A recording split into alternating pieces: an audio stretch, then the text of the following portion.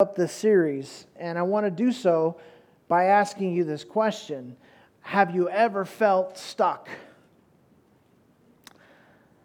It's a terrible feeling. It's a terrible feeling to feel absolutely stuck. And I'm going to tell you a story that I have told before, and so if you're a longtime Grace Fellowship person, you're just going to already know this story, but it's the story that comes to mind that best illustrates this. When I was about 13, 14 years old, I got an opportunity to go golfing with my father, my older brother, and my cousin. And we got to go, and we were among the first people who got to go play this brand new golf course that was put in down in San Diego County in the inland part, like Chula Vista area down there. And it had just was opening that week, and we got these special passes to go and play, and it's a private club, and it costs $200 to go and play at this place, but somebody gave us passes, and we got to be a part of the test group that got to go and play this course. And so we checked and found out that because it was a private country club, you had to wear a certain kind of shirt to be on the golf course. You had to wear a certain kind of pants and certain kind of shoes and all of that kind of stuff. And as a teenager, I didn't have all that stuff, so I literally went shopping and bought golf pants. You should have seen them. They were so cool. They were blue and white striped golf pants. And I was styling. And we went to this course, and it was kind of a desert layout. So you'd have a fairway and a green, and then you'd have a tee box, but all the way on the sides was just desert. It was just sand and rocks and bushes and that kind of stuff. And as a result, now, I was a bad golfer even then, and none of that has ever changed. And so we started off, and by about the third hole, I had used every ball that I brought. They were all gone. Because there were signs on the side. If you hit the ball and missed the fairway and it went off into the dirt, you could see it, but you couldn't go get it because there were signs lining the fairway that said, "Beware of rattlesnakes." And so I thought, well, I'm just going to let the rattlesnakes have the ball, and I'll use another ball. And so by the time I was the third or fourth hole, I was out of golf balls. I started borrowing golf balls from my brother. And by the time we got to about the 11th or 12th hole, I had probably borrowed a dozen golf balls from him. And we stood on the tee box, and I hit a beautiful slice, and it went off into the dirt, just like all the other ones had. And I turned to my brother and said, "Do you have another ball?" He said, "I'm not giving you another ball. Go get it." I said, "Okay." So I walked over, and it was like a ledge, it was like here we are in the grass, and about 3 feet down there is just this flat dirt area, and it's lined with signs that say, "Beware of rattlesnakes." And so I thought, if I'm going to do this, I'm going to do it fast. So I took off and jumped off the thing and landed with both feet on the flat ground, only to find out that the only way you could describe this ground was the word quicksand. And when I landed on this quicksand, I immediately sunk to the middle of my thighs. And that seemed funny at first, until I started to move and there was a bubble sound, and I sunk to my waist. And now I thought, maybe it really is quicksand. What's going to happen? And I started screaming, calling for help. Now, here's the thing. If you're going to have a crisis like this, don't do it with your brother there. Because this is the funniest thing he had ever seen. I am up to my waist and moving toward my chest in this mud, and I cannot move. I cannot do anything to help myself, and I'm calling for help, and he comes over and sees me and goes back to his bag, pulls out a camera, and takes a picture of me. And this is the picture. Apparently I was wearing some pink nail polish on that day. But he begins to mock me. He calls my dad and my cousin over and says, "Look what this idiot did." And they begin to mock me, and everybody's laughing at me, and I am squirming and literally getting deeper and deeper up to my armpits now in this mud. And all they can do is laugh. My brother is literally on the grass, rolling around, holding his side, laughing at me.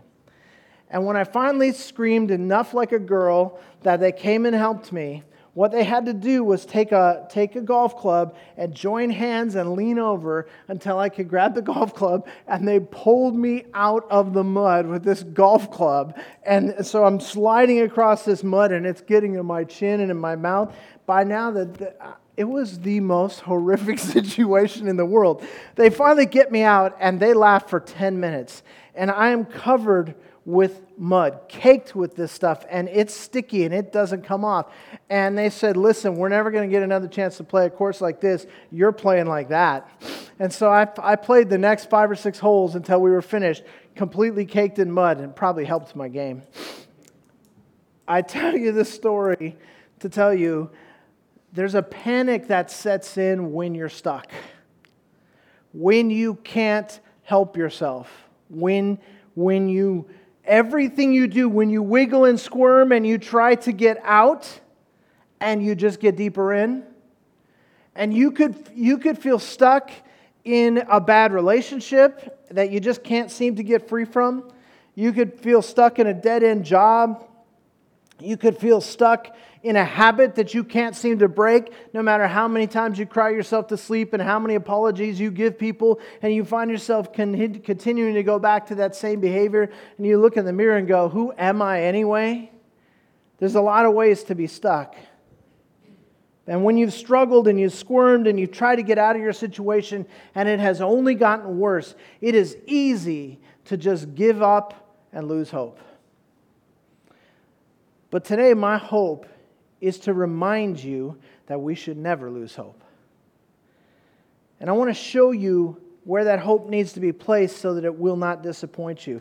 And I think the easy thing to do then is to talk about Jesus. And I want to direct you to a typical day in the life of Jesus. Turn to the Gospel of Mark. And we're going to pick up this story in Mark chapter 4 and verse 35. Now, Jesus has been teaching all day. He's been ministering to people. If you look in Mark chapter 4, you get a number of these great parables that we now take for granted today that Jesus gave us and the lessons that come from those. And it comes to the end of the day. It is now nighttime. And they need to get some sleep and they need to travel. So Jesus has a plan. Here's what he says. We're talking Mark chapter 4, verse 35. On that day, when evening came, he said to them, let us go over to the other side. Now, by the other side, he means the other side of the Sea of Galilee. Now, the Sea of Galilee is not an ocean, but neither is it a pond. It is a big, big, big lake. So it might be something like, if you would picture Lake Tahoe, right? Which, by the way, I saw footage this week, the storm in Lake Tahoe. Did you guys see that? 6-foot waves in Lake Tahoe.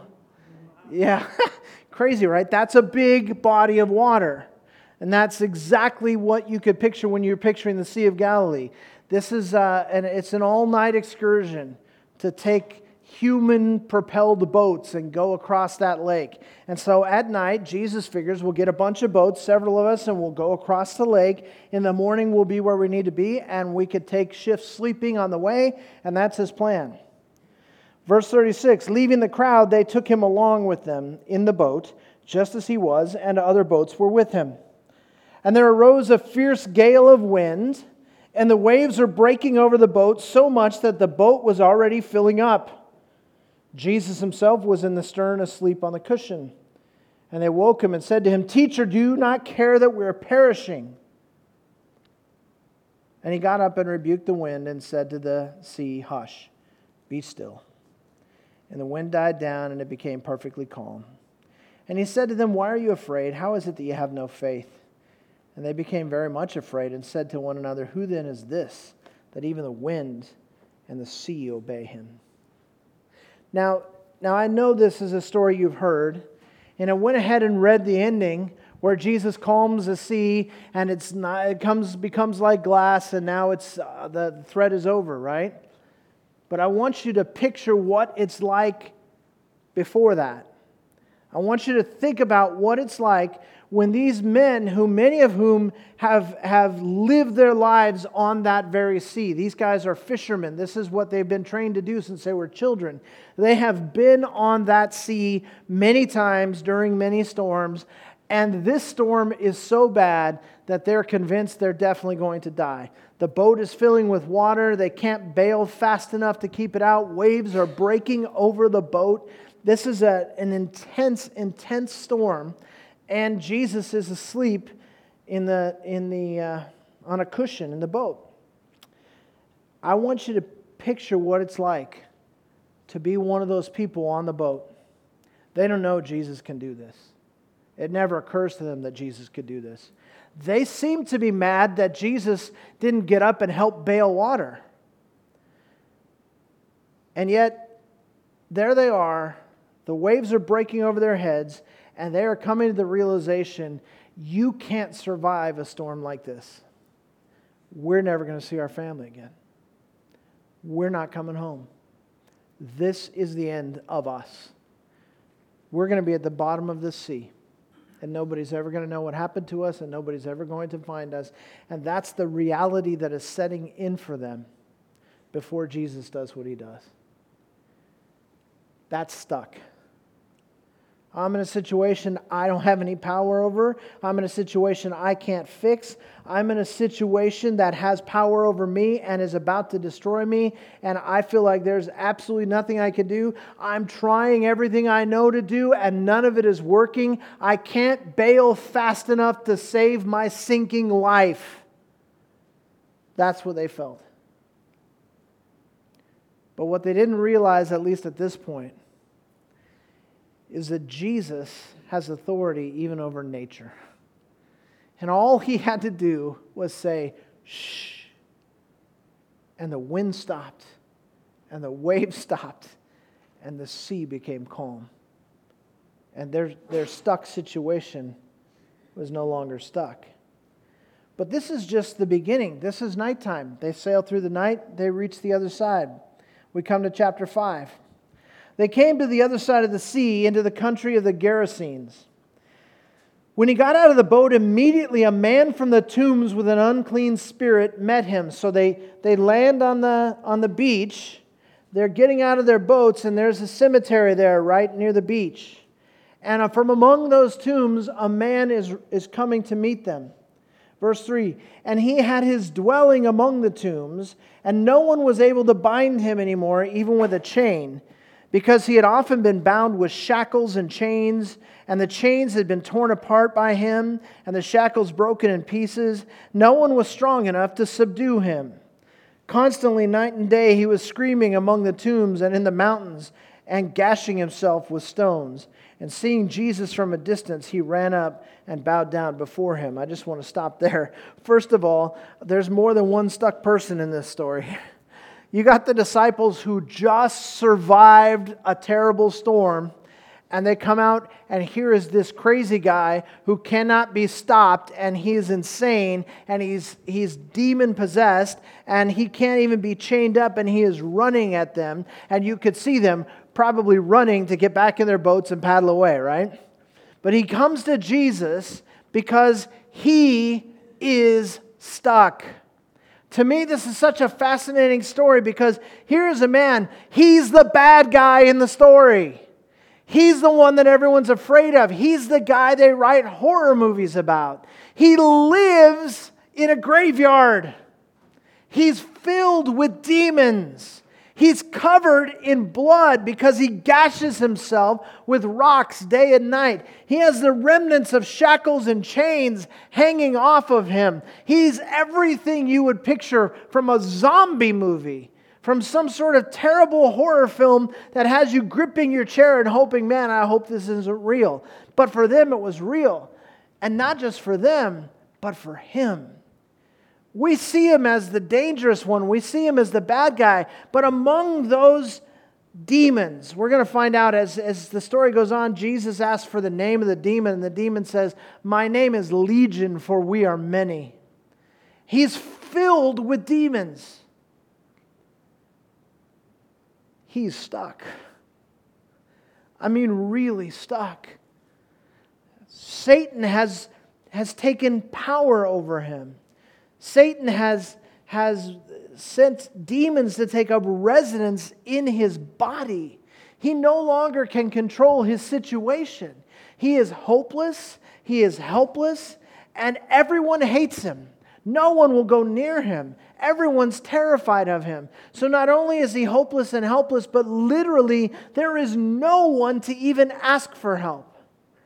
And it's so fascinating to me that you see this battle going on, and I don't claim for this to have the slightest idea how this works when you're filled with a whole bunch of demons, but you're still in there, right? I mean, his soul is in there. His mind is in there. But there's this battle going on, and somehow in the midst of this battle, this bleeding, screaming guy comes running up to Jesus and bows down before him. And the demons begin to speak, and the demons say, what do we have to do with you? We know who you are, and don't torment us. And they actually say, put us in the swine, because over here on the hill is a herd of pigs. And Jews don't do pigs, right? And so here are these swine that picture of that which is unclean. And he tells the demons, orders the demons to leave the man and go to the swine. And they fill this herd of pigs, and the pigs run off a cliff to their death. I mean, it's the kind of thing you would expect in a horror movie or maybe some crazy comic book. You go, does this really happen? Yeah, it really happened. This guy, we're going to find him at the end of the story in his right mind, the Bible says. Calm, clothed, under his own control, and wanting nothing more than to be close to Jesus. It's an amazing story. And you say, well, the guys were stuck in the boat and the waves were about to kill them. But Jesus had power over the waves. He has power over nature. And now we have Satan attacking.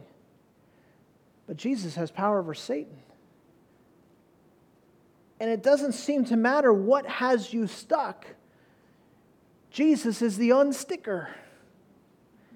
And the story goes on because after the end of that story, the people of the village are so freaked out by what Jesus has the power to do, that they say, please leave us.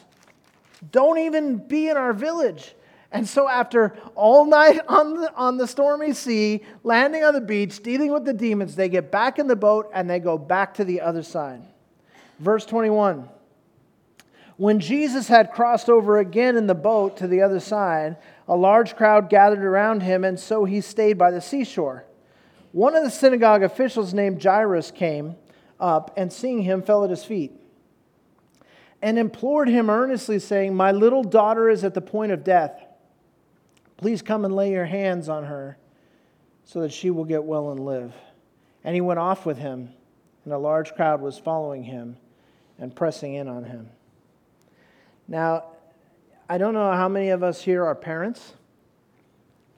And if you're a parent, I don't know how many of us have endured the terror of seeing your child near death. But I can't think of anything worse. I can't think of anything worse. I would rather suffer 10 times than see my child suffer for a moment. With the possible exception of Garrett. It's okay. Little suffering is okay, but anyway, he has to suffer already. I'm going to go with this. He suffers a lot already because I made him a UCLA fan. And so he's already... And I did want to say that that's an inappropriate shirt for church. Okay, was I talking about the Bible? Yeah, the Bible. Okay. So, I don't know if you've ever had this situation, and sadly, my wife and I have endured this. We know what this is like. Some of you have endured this. Some of you have lost children. There are no words to describe how awful it is. It's as bad as anything. And here's this guy. He's the leader of the synagogue. The last guy who you would expect to be coming to Jesus, right? Because all of these Jewish officials, man, they were mad at Jesus and they were threatened by Jesus and they didn't want anything to do with Jesus. But listen, when your daughter's dying, it doesn't matter to you who the doctor is. You need your daughter to get well, right? He's stuck. There's nothing he can do. And so he comes running to Jesus. My daughter is near death. Please do something. But then the story changes, and we find another stuck person. Verse 25. A woman who had had a hemorrhage for 12 years, and had endured much at the hands of many physicians, and had spent all that she had and was not helped at all, but rather had grown worse. After hearing about Jesus, she came up in the crowd behind him and touched his cloak. You know her story. It tells us what we need to know right there in verse 25. Verse 26, she had endured much at the hands of many physicians. She had spent all of her money. She'd been from doctor to doctor. She had a hemorrhage that would not stop. She constantly bled. It made her ceremonially unclean. It made it impossible for her to marry. It made it impossible for her to worship because she was unclean and could not go in the synagogue. It made her a social outcast because if you touched a person who was unclean, it made you unclean. This is like leprosy, only worse. And she has gone to every doctor. And some of us know what that's like. You go to the doctor and he's like, I can't figure it out. And they send you to another doctor and they can't figure it out. And you go to this specialist. Pretty soon you're trying anything and they're sticking needles in you and you're snorting herbs and drinking Clorox, whatever it takes. You're going to get better somehow. And nothing works. And some of us know what this is like because you've had medical ailments that have been like this, and it has cost you your time and your energy and your money and your hope, and you're stuck. That's this woman. The last thing she has is this rumor about this guy Jesus, that he has some kind of power. So she goes up and touches his cloak. Verse 28, for she thought, if I just touch his garments, I'll get well. And immediately the flow of her blood was dried up. And she felt in her body that she was healed of her affliction. Immediately Jesus, perceiving in himself that power proceeding from him had gone forth, turned around in the crowd and said, who touched my garments? And the disciples said to him, you see the crowd pressing in on you, and you say, who touched me? And he looked around to see the woman who had done this. But the woman, fearing and trembling, she knew she had done what was illegal. She was unclean. She had touched a man. She had touched a rabbi. But she was stuck. And she was desperate. And what else could she do? And now she's healed. And he calls her out. And she is fearing and trembling. Verse 33, aware of what had happened to her, she came and fell down before him and told him the whole truth. And he said to her, daughter, your faith has made you well. Go in peace and be healed of your affliction. She tried everything. There was nothing left to try, and she was out of resources. And guess what? Jesus unstuck her. Wouldn't it be great if... I think somebody should write fiction about these characters. Wouldn't it be great to know what happens with the rest of her life? I don't know what happened with the rest of her life, but here's what I know. She had a rest of her life because Jesus healed her. Now, don't forget, this is an interruption. He's on his way to see Jairus' daughter, who is near death. Verse 35, while he was still speaking, they came from the house of the synagogue official, saying, your daughter has died. Why trouble the teacher anymore? It's one thing when you're sinking, but you haven't sunk yet. It's one thing when you're terrified by the enemy, but you haven't been defeated yet. It's one thing when you've spent everything and you've tried everything and you don't know what else to do and you're still sick, but you're still alive. This is another thing. Your daughter has died. Why trouble the teacher anymore? Verse 36. But Jesus, overhearing what was being spoken, said to the synagogue official, do not be afraid any longer, only believe. And he allowed no one to accompany him except Peter and James and John, the brother of James. And they came to the house of the synagogue official, and he saw a commotion of people loudly weeping and wailing. That's what you would do. People in the community have heard that this poor girl has died, and they're wailing and mourning and weeping. And entering in, he said to them, "Why make a commotion and weep? The child has not died, but is asleep." They began laughing at him. But putting them all out, he took along the child's father and mother and his own companions and entered the room where the child was. Taking the child by the hand, he said to her, "Talitha cum," which translated means, "Little girl, I say to you, get up." And immediately the little girl got up and began to walk, for she was 12 years old, and immediately they were completely astounded. And he gave them strict orders that no one should know about this. He said that something should be given her to eat. The daughter was dead. That's as stuck as you can be. It's as helpless and hopeless as you can be. There's nothing you can do. It's over. There's no more fight to fight. No more decisions to make. She's dead. The people laughed at Jesus for even thinking he should go in and try to minister to her. They were stuck. She was stuck. Everybody in the story was stuck, and Jesus unstuck everyone. Life is filled with hard circumstances. We can easily get stuck. But I want you to remember one thing. When Jesus is Lord, even our circumstances bow in his presence. Ephesians 3:20, God is able to do exceeding abundantly beyond all that we ask or think, according to the power that works within us. I know you have challenges that are very real. I know you have weaknesses that make you feel inferior. I know you have character flaws that make you feel disqualified. But remember this. Even Job lost his temper. Paul persecuted Christians. Peter denied Jesus. Thomas doubted Jesus even when he saw him risen. The disciples all abandoned Jesus. Noah had a drinking problem. Abraham had a child out of wedlock. Moses was a murderer. David was an adulterer. And Lazarus was dead. And God got them all unstuck and transformed their lives. So don't tell me about how you're stuck and God can't transform your life. When Jesus called the fishermen, what did he say? "Follow me, and I will make you fishers of men," right? What's our part of that? Follow me. And what's his part? To make us who he wants us to be. Follow me, and I will make you what I envision you to be. Some of us need to change our focus. Paul in Philippians 3, and we won't take the time to go there, but Philippians 3, verses 7 through 14, you can write this down. He talks about how he lets his whole resume go. He pushes the whole thing behind him. And he says, "But one thing I do, I press on.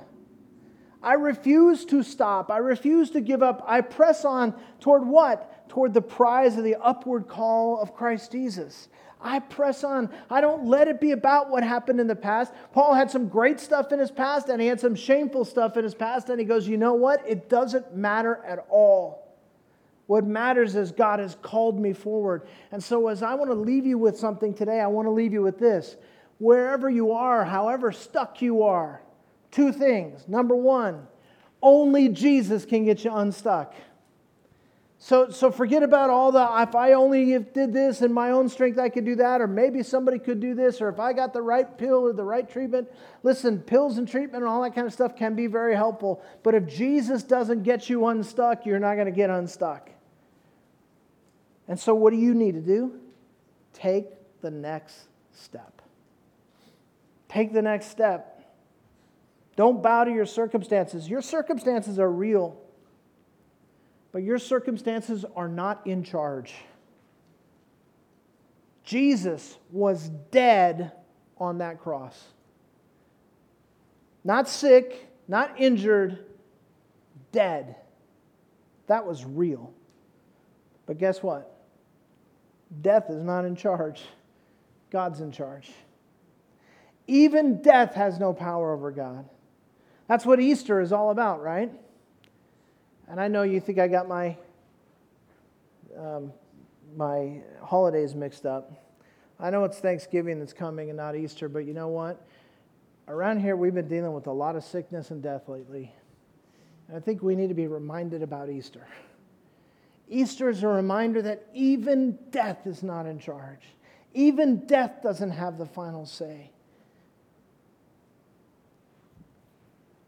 Because Jesus was dead on the cross, but on the third day, that tomb was empty.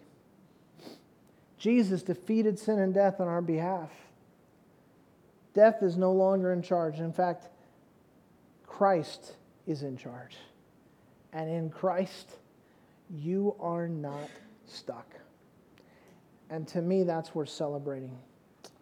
We're going to share in the Lord's Supper right now as a celebration of the fact that we're no longer stuck, that death is no longer in charge, that Jesus paid the price on the cross so that he could defeat death on our behalf and sin on our behalf. There's a verse in Revelation that I want to read to you. It's great. It's right at the beginning of Revelation, in Revelation chapter 1. In Revelation chapter 1, verse 17. When I saw him, I fell at his feet like a dead man, the exalted Christ. And he placed his right hand on me, saying, do not be afraid. I am the first and the last and the living one. And I was dead. And behold, I am alive forevermore, and I have the keys of death and of Hades. I was dead, and behold, I am alive, and I have the keys. As we take the Lord's Supper, it is a reminder to us that He has defeated sin for us on the cross. He has defeated death for us on the cross. And so we're going to pray, and then the guys are going to come forward, and we're just going to pass the trays. And you should probably know by now, you just grab a cup and grab a piece of bread and hold on to it, and we'll all partake together. And while the trays are passing, I'm going to be reading a passage from Romans, and I want you to listen to the